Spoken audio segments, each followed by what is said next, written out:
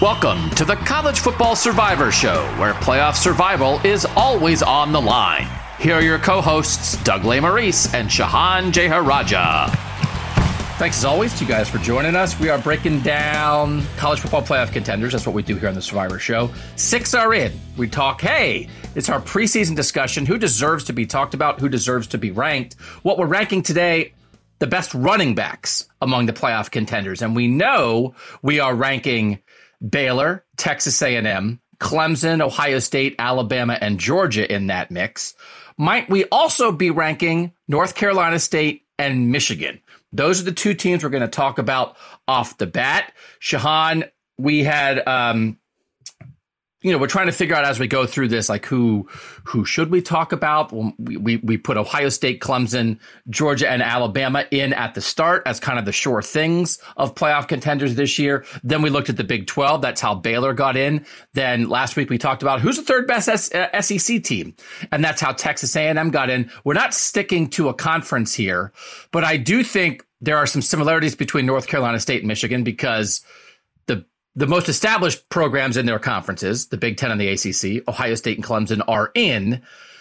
They are they the second best teams in each of those conferences? Michigan probably more established. They made the playoff last year. NC State trying to maybe build up to a peak that it's never reached before. But I think the conversations are similar enough, which is why we're doing those two teams today. Yeah, I think that they have a lot of parallels. I think it makes a lot of sense. The funny thing is, once you get past the top group of really Alabama, Ohio State, and Georgia, it really becomes a little tenuous, right? Like it becomes an interesting discussion. It's going to depend on some breaks coming forward. And again, in the ACC and in the Big Ten, I expect that these will probably be the two top teams heading into the year, but there's a lot of teams that could knock them off their perch as well. Yeah, it's not guaranteed, which is why it's a discussion. Michigan's not for sure the second best team in the Big Ten this year. I don't think. I think, and we may end up having a Wisconsin conversation or a Penn State or Michigan State conversation on one of the other preseason episodes. We don't know. I think you could make a case for Miami, right? In the ACC, I think we've talked about Miami here and there. But these are the teams we're going to deal with. So let's dive in. I'll start off by making the case for Michigan and why I think, and then you can make the case against Michigan, and then we'll get into the Michigan Wolverines. They're a playoff team a year ago. They did lose all their best players, that's a point for you, Shahan. I would say that's a point in Shahan's favor. But I will say this, and I'm kind of kidding, but of course we know they lost Aiden Hutchinson and David Ojabo and Dax Hill and Hassan Haskins and a lot of really important guys. I do think there's a depth of talent there now that is real.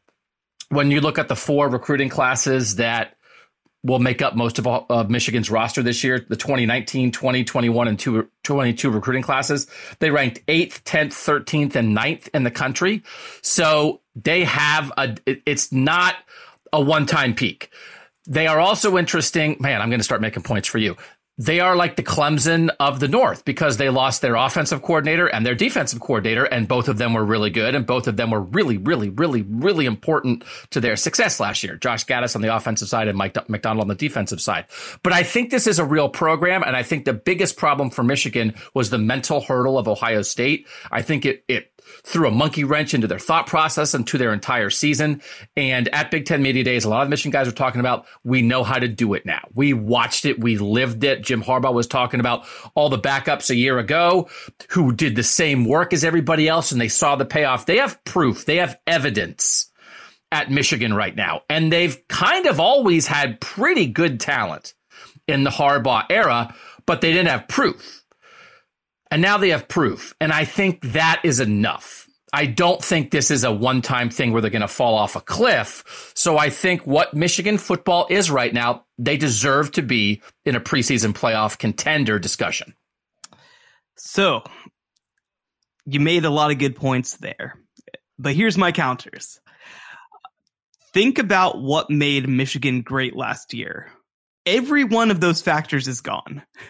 They had 2 of the best defensive ends in college football. Both are gone. They had a great defensive coordinator. He's gone. They had the Broyles Award winner at offensive coordinator. He's gone. And they are talented. I do agree that they built up a depth of talent. But, in 2021, when you look at the 247 talent composite, which takes into account your whole roster, they were only number 15. They were behind Notre Dame, Miami, Auburn, Texas. Like, they're pretty far back.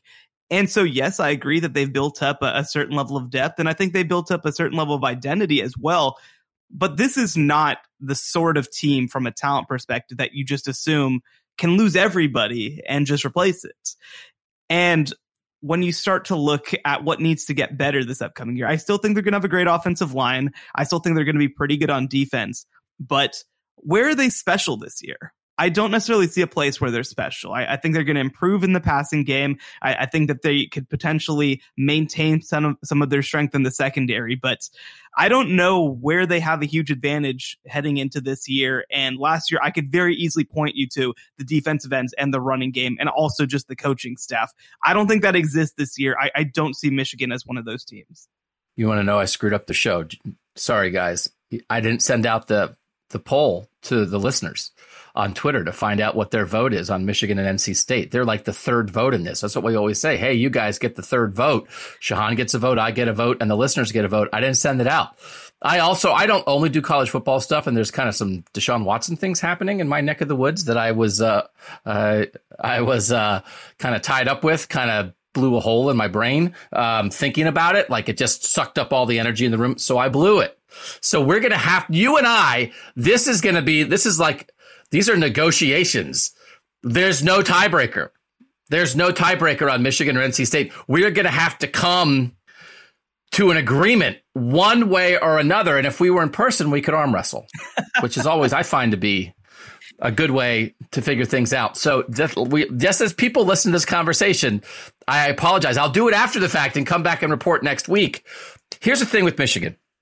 Mike Macdonald did, as a defensive coordinator last year, did kind of come out of nowhere. Jim Harbaugh was saying this, that when he was thinking about replacing Don Brown, and he talked to his brother, John, the Baltimore Ravens head coach, and he said John Harbaugh gave him two names of guys that had worked with him. One was Mike Macdonald and one was Jesse Minter.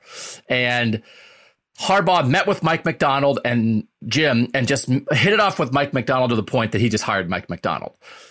And now he hired Jesse Minter. He took the other guy. So it's sort of like this tree. It's the same parts of the tree. If you believe in that style of defense, if you believe in that culture, they're continuing a lot of that. So, which is the same conversation you would have at Clemson. Brent Venables left, but they hired from within, and they're continuing with, was it Wes Goodwin? Yeah. Is that right? Yeah. They're continuing a lot of the same things.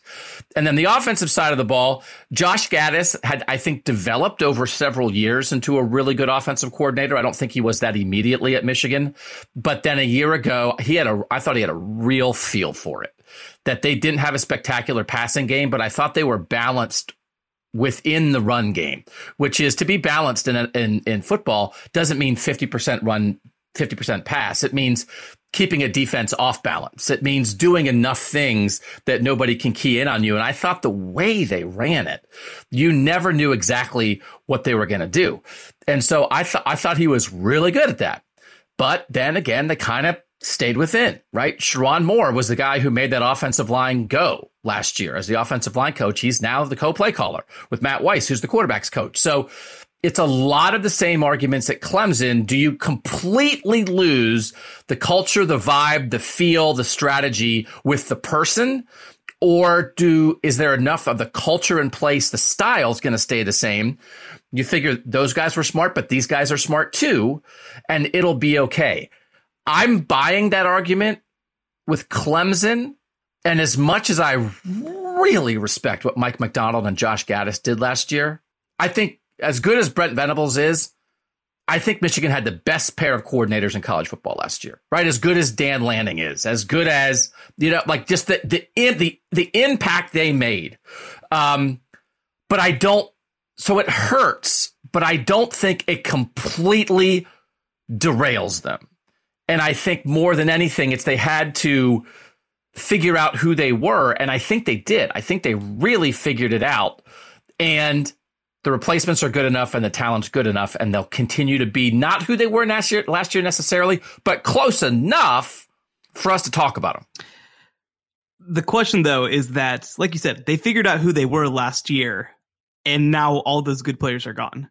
So, like, do you just get to run back the same model when you lost 3 first-round type talents to the NFL draft on defense, right? Like, because I think from a coaching perspective, I mean, again, like you said, they're running sort of a lot of the same stuff on defense. They run a very system type approach. Obviously, like, the big thing with the Harbaugh brothers is that they kind of run a lot of the same stuff. And so they've kind of just passed assistants back and forth for a long time. I think that they're probably going to be fine in terms of identity on that side, though. I think that Mike Macdonald was a pretty clear upgrade on some of the guys who have come through before who have even run that same system. I think he did a great job. I'm a lot less confident about them replacing Josh Gaddis. I really, the fact that they lost Josh Gaddis after winning the Broyles Award to another college football team who has had less success than them and has less money than them, by the way, as well. That's a concern to me, because that also, it's not just about the actual coaching of it. It's telling me that Josh Gaddis, during this period of great success, also did not enjoy being there. And what does that say? I will say, I think maybe I asked Jim Harbaugh about this at Big Ten Media Days when he interviewed with the Minnesota Vikings and what effect that had on the program. I think maybe the biggest direct effect was, I think maybe that contributed to Josh Gaddis leaving. Because I think for a moment, Josh Gaddis maybe thought he was going to be the Michigan head coach if Jim Harbaugh went to the NFL. And then that didn't happen. And then it was kind of like, okay, well, like, what more am I going to do here? He's leaving, he's not leaving, what's going on? I don't 100% know if it meant I don't like being at Michigan. So I think that my read on it a little bit was when it looked like Harbaugh might leave, I think that Gaddis, fairly, by the way, assumed that he might be next in line, and nobody treated him like that. Like, nobody over at Michigan. Everybody was like, oh, well, Mike Hart can be the head coach, like, oh, Mike Macdonald can be the head coach. And people didn't really take as seriously, I think, as he felt like he deserved that he could be the head coach. Now, the thing is, I mean, if he has another great year this year, if he's still at Michigan, like, he's a head coach. Like, he's a head coach. So yes, I mean, I agree. I don't think that there's a lot more he could accomplish while he was at Michigan, but like, I mean, I think that he only needs one more. I mean, he probably could have gotten a head coaching job last year if he really wanted one. And so, to kind of say, well, I don't feel valued here. I think that that's fundamentally the root of it, to the level that I feel like I should be. And I mean, he obviously came from Alabama before. He's coached at really good programs. I don't know. I mean, it's going to, I think, be really interesting to see what Josh Gaddis does this year at Miami, because I want to know, how much of this is him, how much of this is what he was asked to do from Jim Harbaugh, right? Like, are they going to be super dynamic in the pass game at Miami, right? Which is something that we didn't see. Yeah. It was maybe. Yeah. Well, he has a super dynamic quarterback. Right. So my answer would probably be yes. Right. And that helps a whole lot, of course. So I'm very curious to kind of see how he adjusts. I think we're going to learn a lot about Josh Gaddis this year, but regardless, I don't think that what Michigan has at offensive coordinator is just plug and play. I don't feel super confident that's the case. So from a talent standpoint, they lost Ronnie Bell, who was their best receiver, right away last year. He was out the whole year. He's back. A lot of the other young receivers who had to play more are back. They lost Hassan Haskins, who was their bruising running back, really kind of a core component of what they did. But Blake Corum was great last year, was actually like their number one back until he got hurt.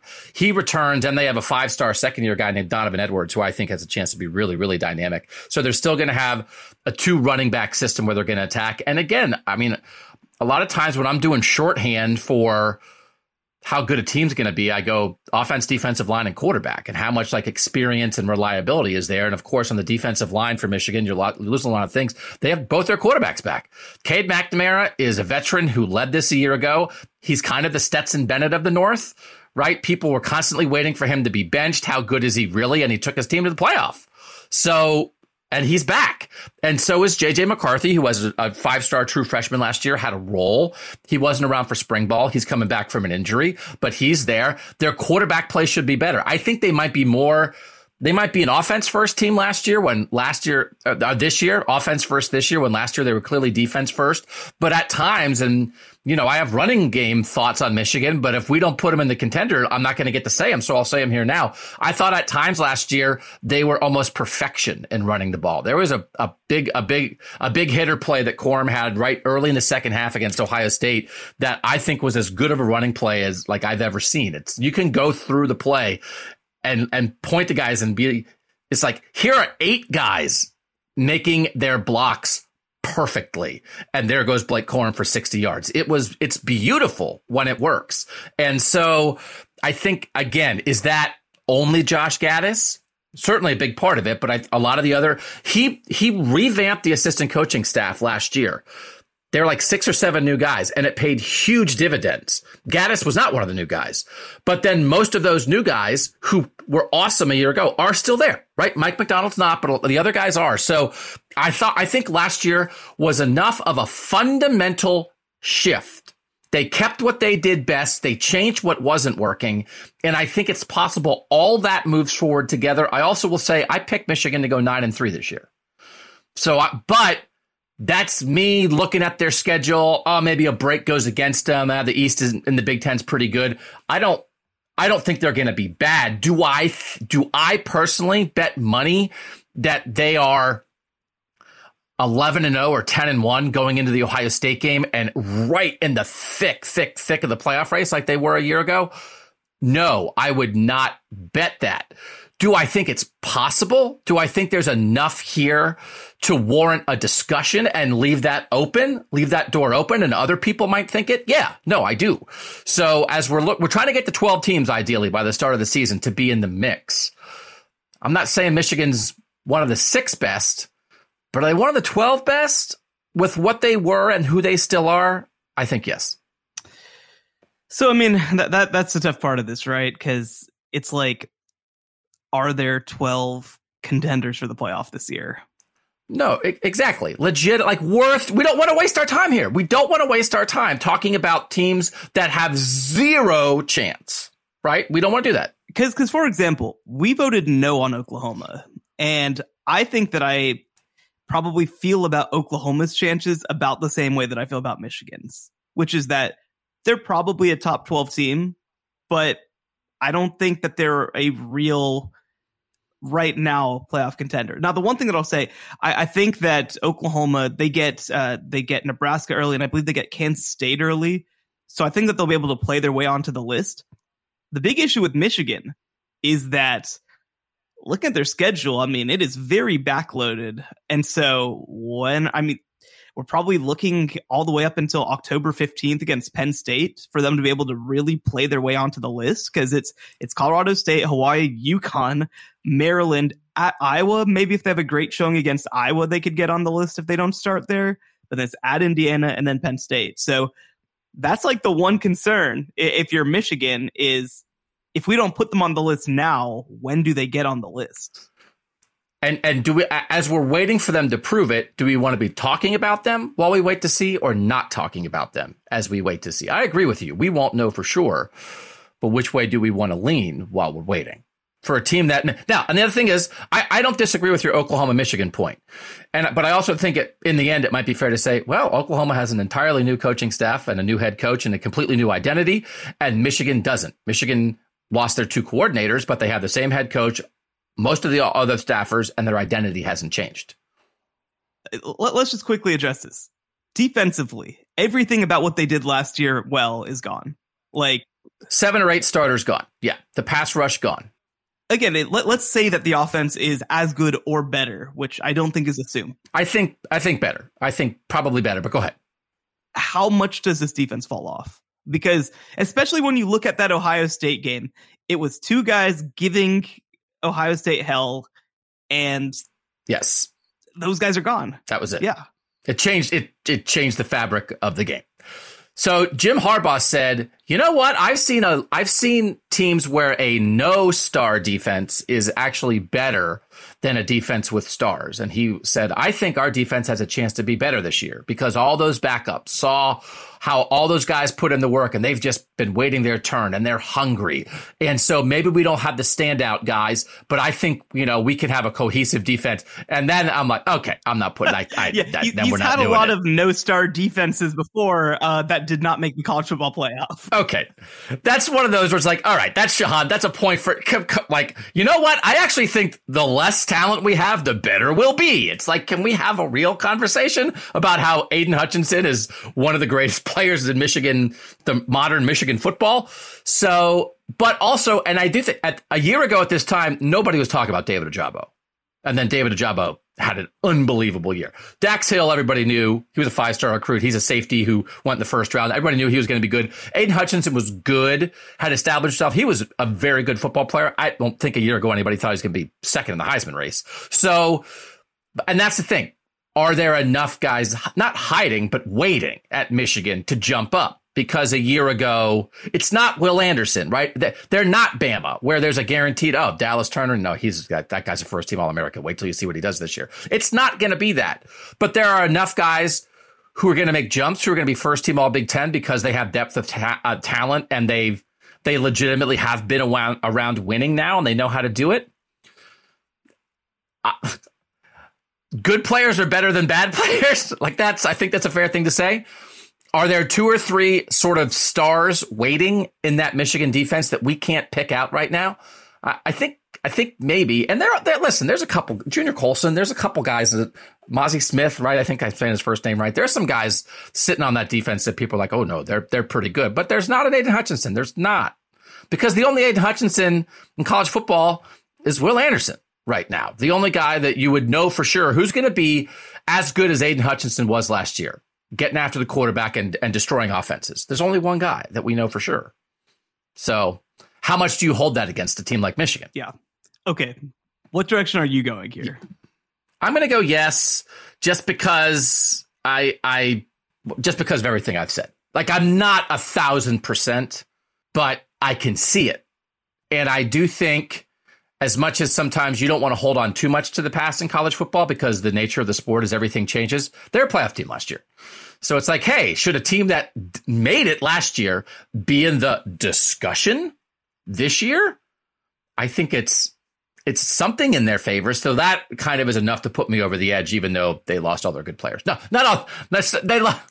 I'm not going to say that part out loud again. That's the thing you would say. Hey, my point is they made the playoff last year. Let's keep them in, Sean. So I'm a yes. I hope that you keep that same energy when we have our Cincinnati discussion. But I know.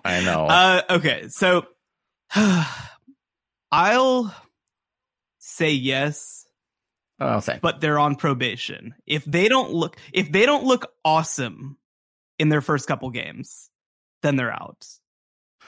We do not have to wait for them to lose to kick them out. If they do not look like they are worth discussing, we will boot them after their 6-point win over UConn or whatever it is, right? Like that's, I am absolutely on board for that. If we're saying wins and losses, we may not know for sure until mid-October. We don't want to be wasting time on here with a Michigan team that looks like the 5th best team in the Big Ten who can't get out of their own way and can't stop anybody. So I don't think that'll happen, but I will absolutely agree to that. All right, Michigan's in, which means we'll talk more about their run game later in the podcast as we rank the running backs for all the college football playoff contenders. Quick break, come back. NC State's on the clock next.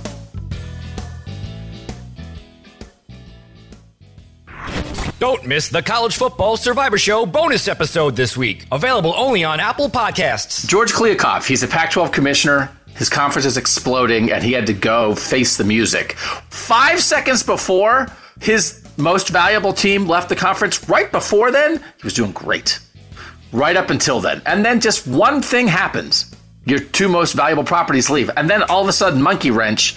What was the mood from George? He was defensive, I'd say. He was very much defending his league. He was very much lashing out at people. The first question I believe that he was asked was basically, how do you make the case to the playoff that your remaining teams deserve that we should set it up so that they deserve a spot? And he's like, nobody's making the case that the other 10 teams don't deserve to make the playoff. I'm not even going to dignify that question. And that was the first answer that he gave to a question. Yeah. So it kind of went downhill from there. Subscribe now on Apple Podcasts for exclusive College Survivor Show bonus episodes. Doug Maurice, Shahan Jeharaja. You can follow us on Twitter at CFB Survivor Show. When I actually run the podcast correctly, we put out votes there. Hey, do you think this team should be in? Do you think this team should not be in? We post, hey, the new pod is up, right? You can also make sure you get subscribed so you don't miss any of the shows, right? Get subscribed to the College Football Survivor Show wherever you listen to podcasts. NC State, Shahan, make the case. You make the yes case, I think, here, right? Unless you really don't want to make the yes case. No, I got it. So NC State, if you ask their staff, they won 10 games last year because they had their bowl game canceled and they felt like it should count for them. But that's beside the point. NC State has two of the things that you really like to see in a team that's getting ready to make a step forward. And that's a great quarterback. I think Devin Leary is one of the best quarterbacks that nobody really talks about. He's a very talented player, super efficient. I think he's an NFL guy down the road. And they also have a ton of returning production. They have a ton back on both sides of the ball. Last year, again, they beat Clemson in double overtime, I believe, for the first time in a little while. So they've shown that they can win at that kind of level before. They were right there last year in the ACC Atlantic race. They closed the season pretty strong. They lost tight in a shootout against Wake Forest, but otherwise they won 4 of their last 5 games. And so, you look at what they did last season. I think that they clearly got better as the season went along. Their losses down the stretch were by 1 point and 3 points. This is a team that I think is right on the cusp of being able to compete at that highest level. And in an ACC where I don't believe there's going to be a dominant team, I think that NC State has a chance to come up and step up and be sort of a dominant type team. So they have a lot of production back. Other than their leading receiver, their 2 leading rushers, and a top 10 NFL draft pick on the offensive line in Ike Ekwonu, who was as good as anybody on the offensive line in college football last year. So other than that, right, Devin Leary is really good. Can they handle it? I do believe in you're a good program that is ready to make the great leap. And everybody is telling you, you're going to be great this year. And you're like, oh, my gosh, well, we've never been great before. Right. We thrive on the nobody believes in us way of thinking. And now all of a sudden people believe in us. What do we do with that? I think that's real. And I don't know if I think that they're maybe a little bit like Iowa State a year ago, that it felt like a mid-tier team that was good, with a good coach that people respected. Matt Campbell a year ago, Dave Doran this year. Hey, man, that guy at that place, he has established a new standard there. That they should not be this good consistently. Iowa State and NC State have no right to be winning 8 games every year. That's crazy. What a job by those guys. Hey, you think they can make the playoff? And it's like, what? So I picked Iowa State on this show to make the playoff last year, and it imploded immediately. They didn't go 3-9, but they weren't anywhere close to being able to handle what some people, including you, were putting on them. Is NC State in that spot? Maybe. Am I going to pick NC State to make the playoff? I don't know. How much juice do you think they have right now? Or do you feel like they are sort of a dark horse pick for the playoff that people are making? And do you subscribe to the theory at all of that can work against a program that's never really been on that level before? It's a good question. I think that when I look at this roster, so to go back to the Iowa State comparison a little bit, I think that this is a substantially more talented team than Iowa State. You look at the 247 talent composite. Iowa State last year was 57 and NC State is 35. And that's not elite, but that's ahead of Michigan State. It's ahead of Baylor. It's ahead of Virginia Tech. It's ahead of Iowa, right? This is legitimate type talent. I think that you need to get, if you're going to have sort of your culmination year, I think you need to get into the 30s type range. So I feel relatively comfortable in terms of playing spoiler that NC State has enough talent to do that. Whereas like Iowa State was always wow, this is like crazy that these players are doing what they're doing. I don't think it has to be the same way at NC State. I also think that the other part for them is that they have a great quarterback. I mean, Brock Purdy was a good player. He obviously, I think, leaves as the you don't have to be nice to Brock Purdy. He was not good last year. It's right, okay. right. And I think that Devin Leary is a much more proven player. So even though they have some turnover at receiver and at running back, I'm still pretty confident that that with their quarterback talent and with the way that they've recruited the position, I still feel pretty good about what they have there. I don't think it's just going to be like like if Maryland lost their top two receivers, right? Like they have two NFL guys, right? Like I don't think that NC State was really working with those kind of guys, right? Like they were working with guys who did their jobs at a very high level with a quarterback who delivered the ball to them. So I understand totally. NC State's also done a great job of developing in both trenches historically. I think that they'll have some guys, even though they lost Ika Mekwanu on the offensive line. A couple years ago, they lost other, key linemen and they continue to replace them. So I think that you have to feel pretty good about it. Now, when you bring up, like you said, the whole talk about having expectations, having the eyes of the nation, NC State is like, there's a lot of cursed programs in college football, but like NC State is up there in terms of athletic departments of like the most cursed. This is a program that's been really, really, really, really, really close a lot of times and never put it together. So they won 11 games in 2002, and that is the only time in program history that they've won 10 games. The only time. And Dave Doran's done a great job for years and years and years and keeps winning 9 games year after year after year. That's why having the bowl game canceled this past year was like the worst thing ever for them, because they finally had a chance to go and win 10 games. And unfortunately, they couldn't do it. So this is a snake bitten program. This is a program that hasn't dealt with success as well as they could have at times. But, I think that this is also probably the most talented and most experienced team that they have had in a very long time. So I think that this is kind of, I don't think that they've had expectations like this in a very long time. Iowa State, that's like a bad comparison for NC State. They don't want to be that. Maybe 2015 Michigan State is a good comparison for them because Mark D'Antonio built something real at Michigan State, and then they peaked and they knocked off the big dog in their conference, and they had, a great secondary and things they did really well. They made the playoff. Dave Doran had a reset. He's entering year 10 at NC State. Reset year in year 1. Since then, wins by year. 8-7-7, 9-9, 4-8-9. That is remarkably good. And not just skating by and trying to get to 6-6 and get to a bowl game. They've won at 9 games 3 of the last 5 years. I don't even know how many other teams in the country would say that. So the idea that they have built a true foundation. We are good. And now everything's coming together. And at the peak of it there's 2 things at the peak of it, right?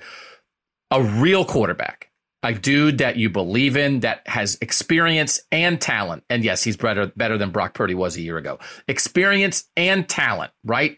Real stuff. And then defensively, 8 defensive starters back. They have Brock Thomas back at linebacker, who was one of the best linebackers in the ACC last year. And then Peyton Wilson, who was one of the best linebackers in the ACC in 2019 and 2020 and was out last year with an injury. Now he's back. So they have 8 starters back, plus they're getting guys back who were out with an injury last year. They have a chance to have a great defense and a great quarterback and a head coach who has established a winning identity and standard for a decade at a program that has never really been like this. That's a lot. That is not smoke and mirrors. Can they beat Clemson? I don't know. They did it last year. Again, Michigan, I was all about, hey, proof, evidence. We did it. No more mental block. NC State may have broken through that against Clemson a year ago. So they have talent, they have culture, they have coaching, they have this mentality of proof that they did it. So, I was making the case against no. I'm a very solid yes here, though. I think they absolutely deserve to be talked about. Yeah, I agree. I think that just enough of these factors kind of come together for them, right? It's like it feels like this should be the best team in school history with what they've got going on.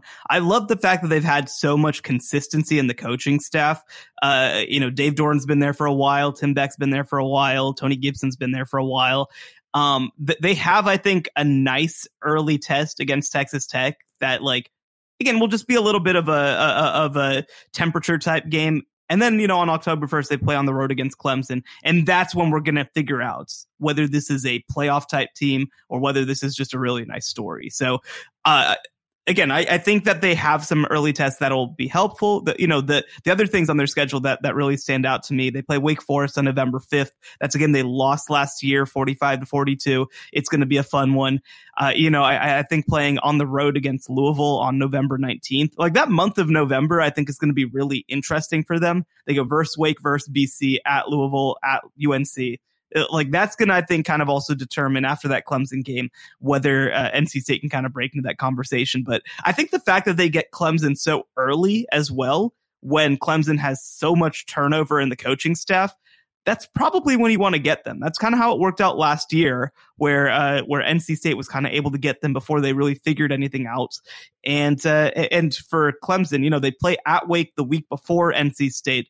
So they will have been tested a little bit, but NC State's a physical test, I think, unlike anything they'll have played early in their schedule. So I think that there's a lot of reasons to circle that game on the calendar. And I think that whoever comes out of that game will kind of emerge as the contender from the ACC to make the college football playoff. At the moment, we certainly think NC State has a better quarterback than Clemson. Yeah. Oh, right. Nobody would dispute that. Would dispute that. And again, we don't know how the Clemson quarterback situation is going to shake itself out.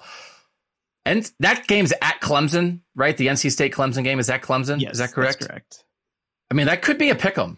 Like, depending how NC State looks and depending how Clemson looks going into that game. And again, I'm on record. I think Clemson's going to be good this year. The NC State, people might go into that game and be like, no, I think NC State's going to win. They've looked like the better team. So we're both yeses on NC State, which means we're going to put them in to our discussion. And our group has now grown to 8. We started as the sure things, Alabama, Georgia, Ohio State, Clemson, and we since then have added Baylor, Texas A&M, Michigan, and NC State. We have not yet talked about adding Pac-12 teams. So we've not really delving in on them yet.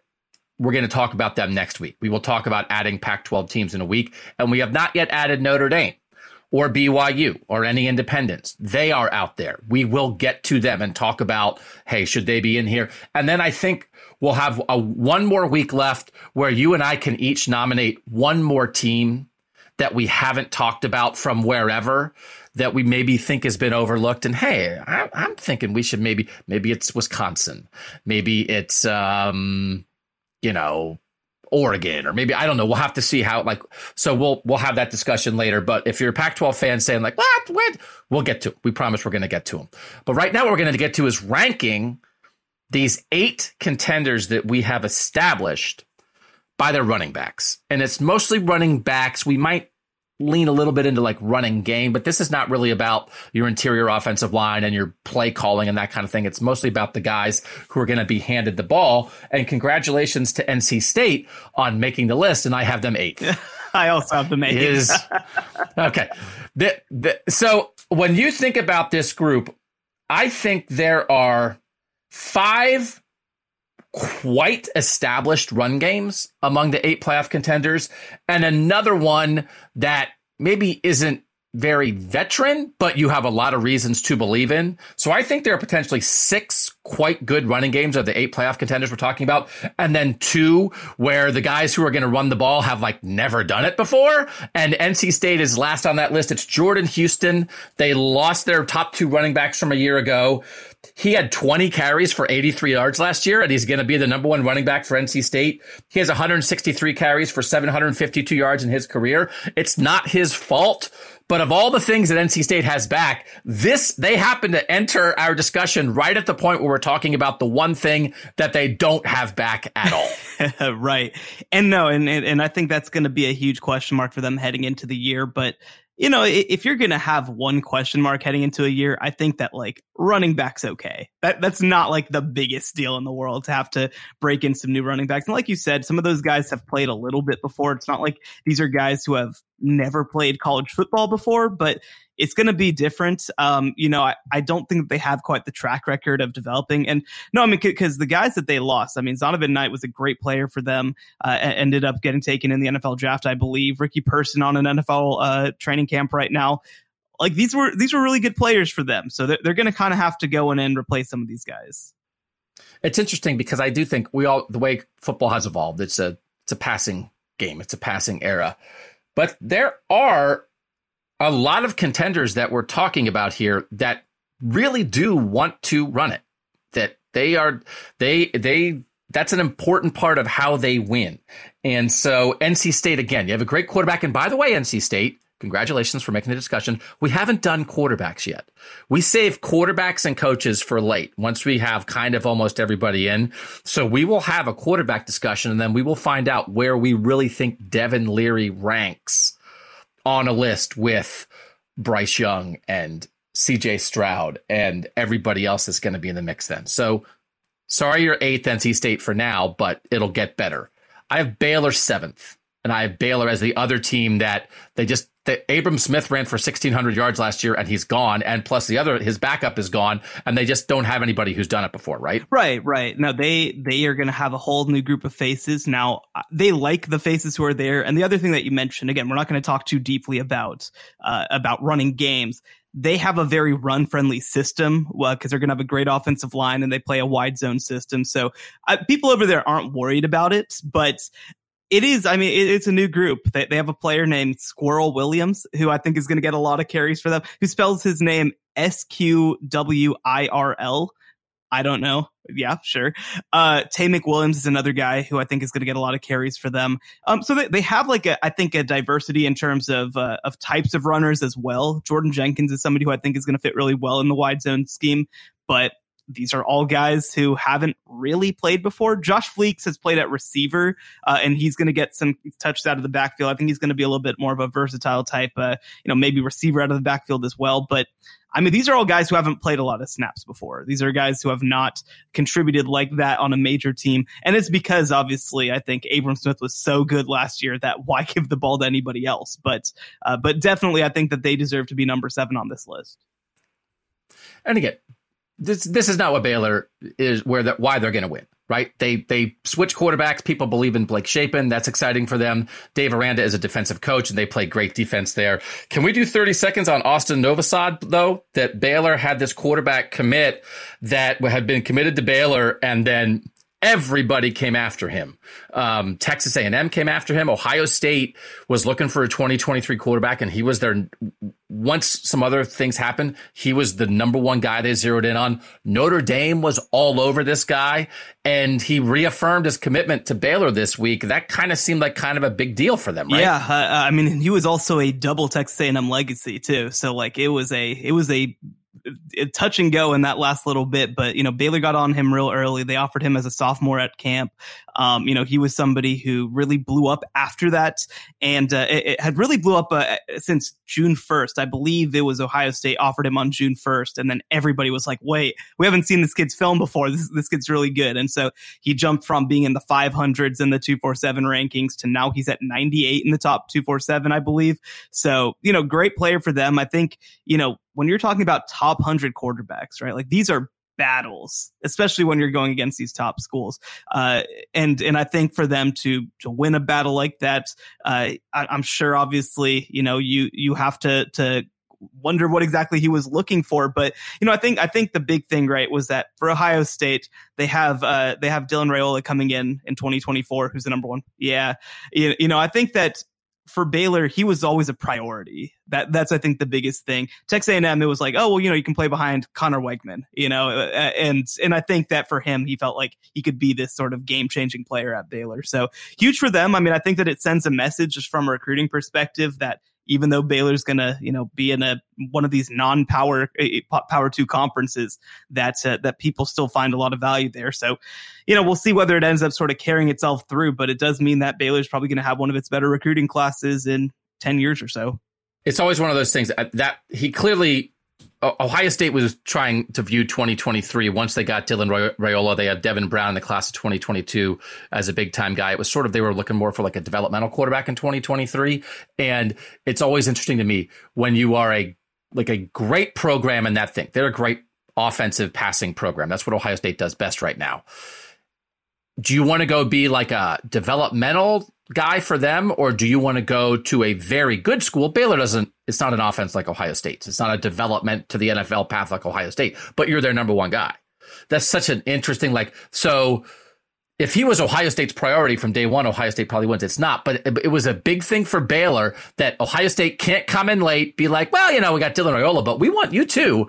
Baylor was like, but we've loved you from the start. And then he was like, yes, that's what matters. That's why it's big for Baylor. Yeah, totally. And I think that it's a testament to the case that they were able to make. Like, again, you mentioned Notre Dame and Ohio State were the first two to come hard at him, and Ohio State has the number one quarterback in 2024, and Notre Dame has number 4 in CJ Carr, right? So I think that those guys were very much filling spots from his perspective. Whereas, again, you get to be a signature recruit in this class, a signature part of this program. You're probably going to start for 2 or 3 years. And Texas A&M, I think, really treated him like an afterthought once they missed on some guys, right? And I think that they felt like because he's a double A&M legacy right in their backyard, that they'd be able to kind of swoop in, like you said. And, look, when you are a program like Baylor, being able to survive people swooping in at the last second, that's a big deal for top 100 type guys. So I think that that's a credit to the staff. And I think it's also a credit to how much people are believing that this staff has things heading in the right direction. Survive the swoop. That's how you build. All right, we'll come back. We'll talk about the top 6 running backs among the playoff contenders next on the College Football Survivor Show. The College Football Survivor Show, where playoff survival is always on the line. Doug and Shahan, I have Georgia 6th. I really like Kendall Milton as a junior. I remember Kendall Milton from the recruiting process. I really like him. Kenny McIntosh is a guy who can catch the ball out of the backfield. They have guys who are ready, right? I think it's always important. Guys who are sort of on track in their college football career. They haven't done anything wrong. They haven't failed in any way. It's just they kind of were waiting their turn because they had Zamir White and James Cook at Georgia last year, and they were really good, and Georgia always has a really good run game. So I don't think there's any reason to doubt that Georgia will have a good run game. They just lost their big 2 guys, where most of the other teams that I have ahead of them have their best guys back. So Georgia, by the end of the year, might be like, what? You had Kendall Milton where? Kendall Milton is awesome.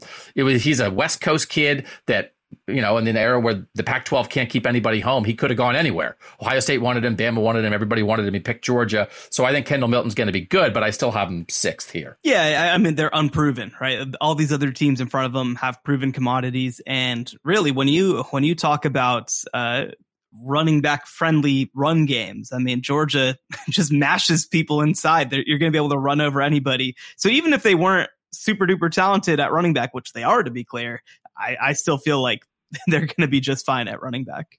Do you have them 6th, though? I do. Okay. Who do you have 5th? I have Clemson 5th. As do I. They had some young players really show out. Will Shipley, I think by the end of the year, looks like a really talented player. The issue for Clemson and all their running backs was that all these guys were asked to replace one of the best running backs of all time in Travis Etienne. But by the end of the year, I think that you started to see it with Will Shipley. I think you started to see it by the end with Kobe Pace. I think that when you look at the way that Clemson ended the year, a huge part of their success down the stretch, because they finished real strong down the stretch after losing a couple games early. I think a lot of that credit goes to the running backs and how they stepped up. In the last 2 games of the regular season, Kobe Pace runs for 191 against Wake Forest in a win. Shipley runs for 128 against South Carolina in a 30-0 win. I think that once these guys started to get a little bit more comfortable, it came forward. And the other thing that you have to like too, obviously this is about running game primarily, but Will Shipley has really showed some stuff as a receiver too. And so I think that he's probably going to continue to grow. You don't want to make the comparison to Travis Etienne because nobody's Travis Etienne, but I think that they're going to continue to find creative ways to use him as well. And, 16 catches last year. I think that number is going to go up probably in 2022. So a lot of talent in that room. I think that they've showed just a little bit more than Georgia's guys, but I don't have them up with that top 4 quite as yet. Will Shipley last year, 165 touches, rushes, and receptions combined, 855 yards, 5.2 yards per touch, 12 touchdowns. There's a lot of guys that we're going to talk about that are pretty good pass catchers out of the backfield. So I did like the best guy at all these top teams in their total touches a year ago. He broke his leg last year, and people thought, oh, like he might be lost for the year. And then he was only out for a month, and he came back. I remember a year ago, we were talking about Ohio State, Alabama, and Clemson in this discussion, ranking running backs. And we thought all of them had veteran backs where we thought the young backups at the moment were probably better than the veteran guys. And at Ohio State, that was definitely true. We were talking about Master Teague, and then Travion Henderson was definitely better and took the job. At Clemson, God, what's the guy's name? Lynn J. Dixon. Lynn J. Dixon. There's not a Saint in there. Sorry. Who actually just today announced that he's transferring to Tennessee. So Lynn J. Dixon lost that job and transferred because Kobe Pace and Will Shipley were coming. And then at Alabama, we're like, I don't know about Brian Robinson. They have a lot of young backs behind him. Then Brian Robinson was like, I'm going to run over 9 Cincinnati defenders in the playoff by myself. Why do you doubt me? But only one of those 3 did the veterans hold on because the young guys were coming. I like Will Shipley a lot. I like Kobe Pace a lot. And if you go watch, there's Phil Maffa is a second-year guy who they wanted to redshirt last year, and then they had to play him because Will Shipley broke his leg.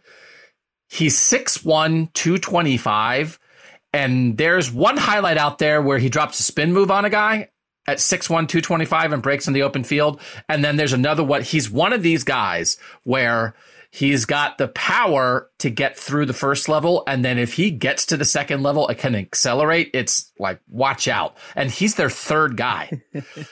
But both Shipley and Pace were out in the spring, so he got a lot of run in the spring. I think this is worth watching how this shakes out in August, because this might, and I know CJ Spiller, isn't it cool? I mean, I love it. CJ Spiller, who was a great Clemson running back, is a Clemson running back coach. CJ Spiller's talking 3-headed monster. 2-headed monsters, I believe in. Like, it's hard to get 3 guys touches. Like, it just doesn't seem real. But Phil Maffa's in there. If we're going by rank these running back rooms by how good their 3rd best running back is, Clemson's probably number 1. Although Bama might have something to say about that. But anyway, Alabama's pretty good at football, man. They have options. They have real options. I think they deserve to be 5th now, but there's a lot of talent underneath there that. They had a rough stretch early. As much as DJ wasn't good last year at quarterback, their run game got off to a really bad start last year and found itself in November. But if they can run it, they couldn't run it at all against Georgia in the opener. If they can run it, that's going to make life easier for the quarterbacks. And I don't know that there's any reason they won't be able to run it if these guys stay healthy, because it's all the same guys. They're all a year older and they're all good. This is where it gets a little tighter. I also have my guy that I think that this one's easy. It throws off my rankings. You think this is easy? You tell us, are you number 4 then if it's easy? I think that it's by a substantial margin. I think Texas A&M is 4. I can't, but what about A-Chain? Are you forgetting him? All right. Name a second person in that room who's done anything. More of him. More him is the second person. That's the thing that makes this complicated. If we're just ranking individual running backs, well, I mean, honestly, the guys ahead of him also still might be up there. But 130 carries, 910 yards last year. Him and Spiller were just an insane duo, right? Like, Isaiah Spiller is one of my favorite players to watch in college football over the last couple of years, and they combined for basically 2,000 yards rushing and 15 touchdowns. So now Achane's going to become the primary in that room. I think that they have a lot of talent behind him, but it's all unproven. Amari Daniels is somebody who I think really stepped up in the spring. LJ Johnson missed the spring with an injury, but he's supposed to be like their next great running back after Achane's done. But it's so unproven behind Achane that I think that when you compare them to the top 3, I can't quite get there relative to the other guys. So I do think it's more than just the guy, but the thing that I try to think about is like the person who's going to have the ball in their hands, running the ball in the game. So if you want to run it 35 times, No individual running back is going to run it 35 times, right? That's why the second and third guys come into it. And listen, injuries hurt everybody. I guess who's your backup if the top guy gets injured matters some. But, and is it A-Chain or A-Chain? I like saying A-Chain like he's the A-Chain. I think it's A-Chain. I'm just calling him Chain. I love him. I can't help it. The Chain. He might be my favorite college football player. He's a track guy. And I am looking forward, as much as the Chain and Spiller were a great duo last year, I want him to be the guy. I want to see what this looks like. A year ago, 154 total touches, 1,171 yards, 7.6 yards per touch. Of any guys that we're talking about, Jahmyr Gibbs at Alabama, Trevion Henderson at Ohio State, Blake Corum at Michigan, 7.6 yards per touch is the best of anybody on this list. So I had them second, because I love him so much. I can't, but because here's the thing, is he not maybe the second best individual running back? Like, are we sure Jahmyr Gibbs at Alabama is better than the Chain? Are we sure that Blake Corum is better than the Chain if we're talking about the first guy? And if we're thinking about the group, it's still like, well, the number one guy is like 75% of what I'm thinking about. And I think he's special. Here's my question, though. We've seen him, obviously, just tremendous player. We've seen him because he's a smaller guy. Kick return against Alabama that saved that game last year. He's great. No questions about him whatsoever. But he's a little bit of a smaller guy, 5'9", 185. And so my question is, okay, if you hand the ball off 35 times a game, are you giving him 25, right? Like, I just don't know. Like, we've seen him play off of a physical running back in the past. I'm curious, when he's like the primary, does it work exactly the same way? Now, I'm not saying that it doesn't, but I have a few more questions about what he looks like as a primary if they can't find that sort of bruiser to go alongside him. Now, I think that they will. I think that they probably will. But if I'm looking at the rest of these rooms, like, for me, like you said, it's not the most important thing to me to have an exciting third running back. But, like, I think I need to feel pretty good about your second guy, because you need to run at least two relatively consistently, unless you have somebody who's big and physical and can take that kind of punishment. 20 carries, 5 receptions a game. That's my target for the Chain. My only question about him is, why do I love him so much? Because you saw him run in some of those clips and we're like, oh my God. Oh my God. I love oh my God running back clips. Like Saquon Barkley had oh my God running back. I just love him. I love it. You should watch more Deuce Vaughn, man. You should watch more Deuce Vaughn. I know. I watched Deuce. Well, Kansas State, I only care about playoff teams. Texas A&M, you have them fourth. I have them second. Who do you have third? This is where it got hard for me. So I have Michigan third.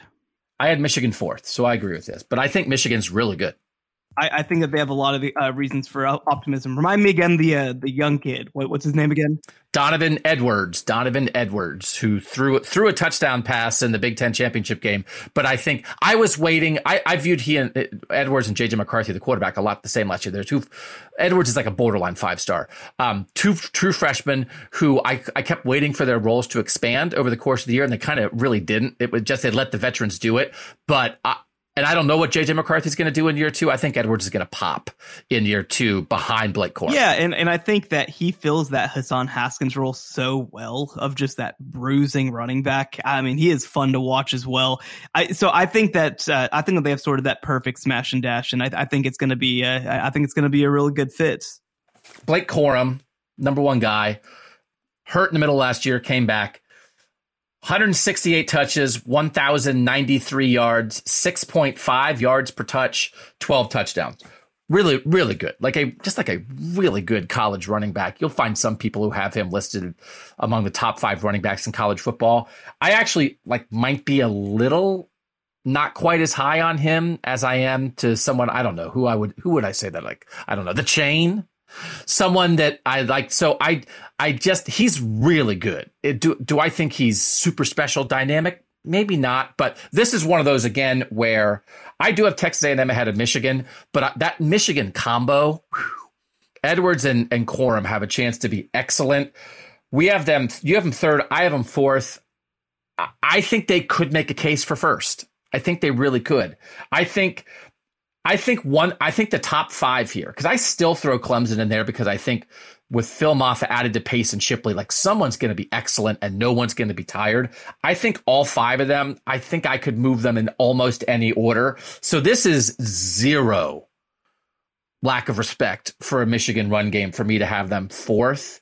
And I think if we were just doing, again, I just leaned a little bit more on the top guy. They might have the best duo. They really might have the best duo. So all respect to the Michigan running game. And by the way, they're going to carry the load again. Now listen, again, I think the Michigan pass game will be better than a year ago and more important, but this is still going to be a run first team, right? So they're going to get a lot of chances to show how good they are. Who do you have second? I have Alabama second. So they bring in Jahmyr Gibbs, who I think was a tremendous player at Georgia Tech, playing in a horrible offense and still found ways to make things happen. I also love Jace McClellan, who's back after missing some of the year with an injury.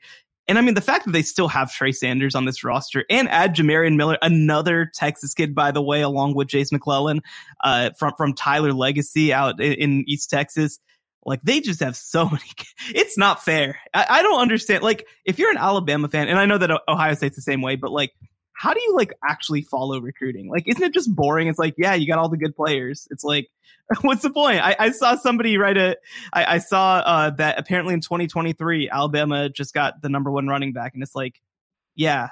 They got like the number 1. They got Richard Young and Justice Haynes, like who are the 2 of the top 5 backs in that class. Yeah, it's like, okay. In fact, 247 has them 2 of the top 3. So like, it's just like, isn't that boring at a certain point? Aren't you tired of this at a certain point of just getting all the best players and winning all the games? But and then if those 5-star running backs don't quite develop at the rate you want them, you just go take one of the 10 most established running backs in college football out of the transfer portal. That's the thing about this, that they have, right? McClellan and Sanders, you love them.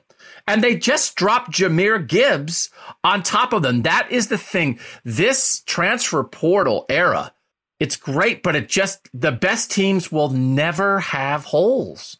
And sometimes it's interesting when the best teams are really good at a lot of places, but at one position, they just had a recruiting miss, or a guy got hurt or left the team, or a lack of development. And it's like, can they overcome that? But Alabama had that at receiver, and they got Jamison Williams. And now Alabama had it at running back after Brian Robinson left, and they just got Jahmyr Gibbs. And Saban in the spring, Saban loved him.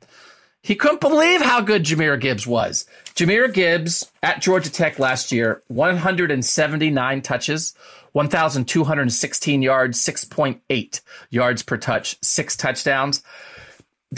Part of the reason, and I don't know, I mean, it's one of these things. What do you do with a guy who didn't play it as good of a program? I guess we assume he's going to be surrounded by 10 times more talent, so he's going to be 10 times better. But also, he wasn't doing it at this level. Blake Corum was a playoff running back last year. A-Chain beat Bama last year, right? TreVeyon Henderson for Ohio State as a true freshman was doing it at that level last year. Gibbs was not. Gibbs was at Georgia Tech. So I get the assumption, but I don't know. I mean, at the same time, right? Like, we don't have to act like he's coming up from the MAC, right? Like, I know that. Like, he played against Notre Dame last year, played really well. He played against Pitt, who won the ACC last year. He played against Clemson, North Carolina, Miami. He had a great game. Like, he's played against good competition before. This is not just him, playing against Conference USA, right? Like, he is proven. He's played against high level competition. They played against Georgia, although he only lasted 2 carries and I believe he got hurt. But, so he has played high level competition before and had success against high level competition. And by the way, what's going to really help with some of that? Alabama linemen blocking for him instead of Georgia Tech linemen, because Georgia Tech linemen are garbage. You need any more proof that Georgia Tech linemen are garbage? He had 465 receiving yards because they were like, damn, we can't run you between the tackles. This isn't worth it. This isn't good for anybody. And so no, he's going to be a really big player for them. And again, let's pretend that he's not there. I think that Alabama still has a case to be top 3, even without Jahmyr Gibbs there. Which all of this then is actually sort of the case for Bama to be number 1 on this list, because they have a bunch of younger, huge recruits who are probably ready, but they just happen to drop Jahmyr Gibbs on top of them. So you're talking, again, depth of room, but yet we both have Ohio State first. And I did not think that was a slam dunk for me. Trevion Henderson, lead back as a true freshman last year, did not play his last year of high school football because of the pandemic. Came to Ohio State, was the starter by week 3, and wound up with 210 touches, which is more touches than any individual guy on this list.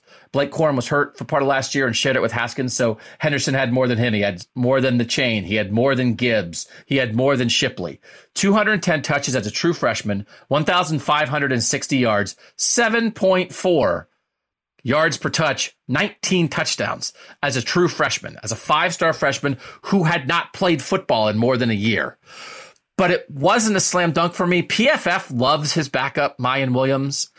I think he's more of a small sample size guy. I don't know that if they really needed him for some reason to carry the load that I would feel great about that. It's kind of a bowling ball. He's been good in spurts. They have another top 100 recruit, Evan Pryor, who's the same class as Trevion Henderson in year 2 now. He might have a role. He might challenge Mayan Williams for that second back spot. But I would take the backups at Bama ahead of him. And I would take Donovan Edwards ahead of either of those guys. And so if we're talking about depth of room, that's where I'm not 100% sure Ohio State is first here, but Trevion Henderson was pretty darn good last year. He battled some stuff. I think he battled some young, not toughness stuff, but just putting your head down and getting, his coach said that, putting your head down and getting 1.5 yards on 3rd and 1 was not exactly his bread and butter a year ago. And Ohio State knows it needs to run the ball better. And that's part of why it's a little weird for me to put Ohio State first on this list. They're clearly a passing team that everybody kind of acknowledges didn't run the ball like they needed to in the key moments last year. It wasn't a problem across the board, but it was a problem in the second half at Michigan. And so now we're saying they have the best running backs in the group. There's a part of me that doesn't exactly feel right, but then you really drill down on Trevion Henderson and he's awesome. Yeah, I mean, look, we talked about Michigan having great running backs last year, and weirdly, once they played Georgia, they didn't have great running backs anymore. Like, that just happens when you play great defenses. I think that Trevion Henderson is just that much better than everybody else, right? Like, who's next on this list, right? Like, after, I mean, like what do you mean who's next on the list? How could you even ask that question? Like, if you say it's Achane, if you say it's Gibbs, if you say it's Corum, like, these guys are nowhere near the caliber of Trevion Henderson. And, to have a top guy like that is just a luxury that none of these teams have right this second. I think that they have enough guys there, like you mentioned, at backup. I think Mayan Williams, like you said, he's not going to carry the load, but like, he doesn't need to. He doesn't need to carry the load. If he's kind of the reserve back, then I think that's fine. I feel fine about their 2-man rotation. I feel fine about who they have behind him. Again, if we're talking about the room with the most depth, I think Alabama is the cream of the crop. But if we're talking about, I think the room that's going to play per se, which I think that you really look at those top 2 guys, I think Ohio State is a pretty easy number 1 for me. He was adjusting to college life. He had a little bit of a nagging injury. I think he got a little tired at the end of the year as a, again, true freshman who had not played a senior year of high school football, who was being absolutely relied upon. Yeah, more than 200 touches as a true freshman. They had some misses in previous running back recruiting classes, which forced them to say, we have to play this 5-star true freshman right now. And there's a chance that a full off season, a year in the system, fully healthy, he's unbelievable.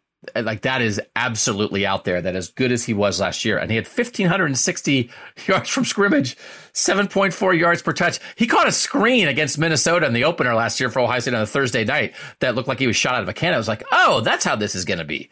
So, and he did not play that much in week 2 against Oregon because they were still kind of messing around with Mayan Williams and Master Teague ahead of him. I think if they had just gone to him in week 2, they might have beaten Oregon because he changed the offense once he became the guy. So, I don't really have doubts about him, but and we've talked about this a lot at Ohio State. J.K. Dobbins was awesome as a true freshman and just had a goofy sophomore year where he got in his own head a little bit and then was awesome as a junior. I don't think that's going to happen with TreVeyon Henderson, but it's sort of, I think, in the back of Ohio State fans' minds that it just happened with the guy right before him that was most like TreVeyon Henderson. But yeah, I think he's the best running back that we're talking about here. And it's not unreasonable for that to carry the day. So we both have Ohio State 1.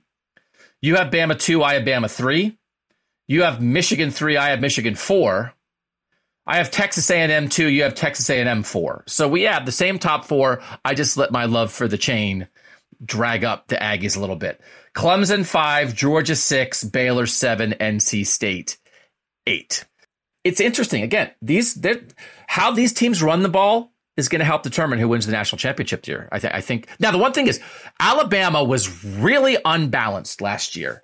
They threw for 2,800 more yards than they ran for. And that was Brian Robinson was good and reliable and bruising. He wasn't super dynamic. So it is interesting. Saban has liked to run the ball. It's part of why Bryce Young won the Heisman, because he really was, not that he had to do it by himself, but he was the most dynamic person with the ball in his hands. I mean, Jameson Williams too, but right. There's a chance that this Bama run game, Shahan, takes maybe like a significant step forward with this group of guys that they have now. Cause I do think that's more of what Saban kind of fundamentally wants to do. Yeah, and I think that McClellan's going to be just a super dynamic player for them. I think that that's going to add a new dimension when he's able to come in. So bringing in somebody who's physical like Jahmyr Gibbs, along with somebody who's big and physical and dynamic like Jace McClellan, I think it's going to be a great duo for them. And I think, the big thing too, we'll continue to harp on this as we get into more of the previews that touch on these teams. I think Alabama's going to turn back the clock a little bit this year. I think that they don't want to pass it as much as they have the past couple of years. And I think that with some improvements on the offensive line, with their running back room like we've talked about, and with the defense that they look poised to have, I think that this is probably a team that's really, really able to just suffocate teams to death. All right. We're going to keep doing this every week on this free show, the Apple Podcast show. We certainly invite you for that. It's $2.99 a month to get 4 shows. The Apple show this week, we ran through all the preseason polls for each conference and who the conference favorites were as voted by conference media members and whether we thought that made sense or not. And then we also talked about Shahan's trip to Los Angeles, where he went to the Pac-12 Media Days. So we dug in on that on the Apple Podcast show. We'll keep talking about what's going on in college football there, as on this free show, we continue adding playoff contenders and ranking all the contenders in various groups. We got to do receivers, we got to do quarterbacks, we got to do coaches, and we got to keep trying to add teams. I do think next week we definitely will get to the Pac-12, and that means a USC-Utah kind of discussion. For now, he's Shahan Jeharaja. I'm Doug Lesmerises, and that was the College Football Survivor Show. The College Football Survivor Show, where playoff survival is always on the line.